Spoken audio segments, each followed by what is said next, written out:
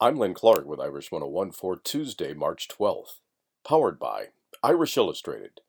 Become a subscriber today on the web at irishillustrated.com.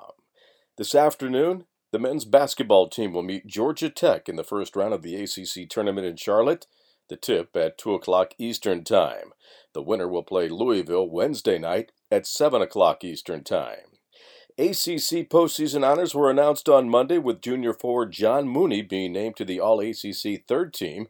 He also finished as the runner-up for the league's Most Improved award. Mooney led the ACC in rebounds per game at 11.2 and in double-doubles with 19. Become a part of the Notre Dame Football Heritage Project and help the Ara Parseghian Medical Fund.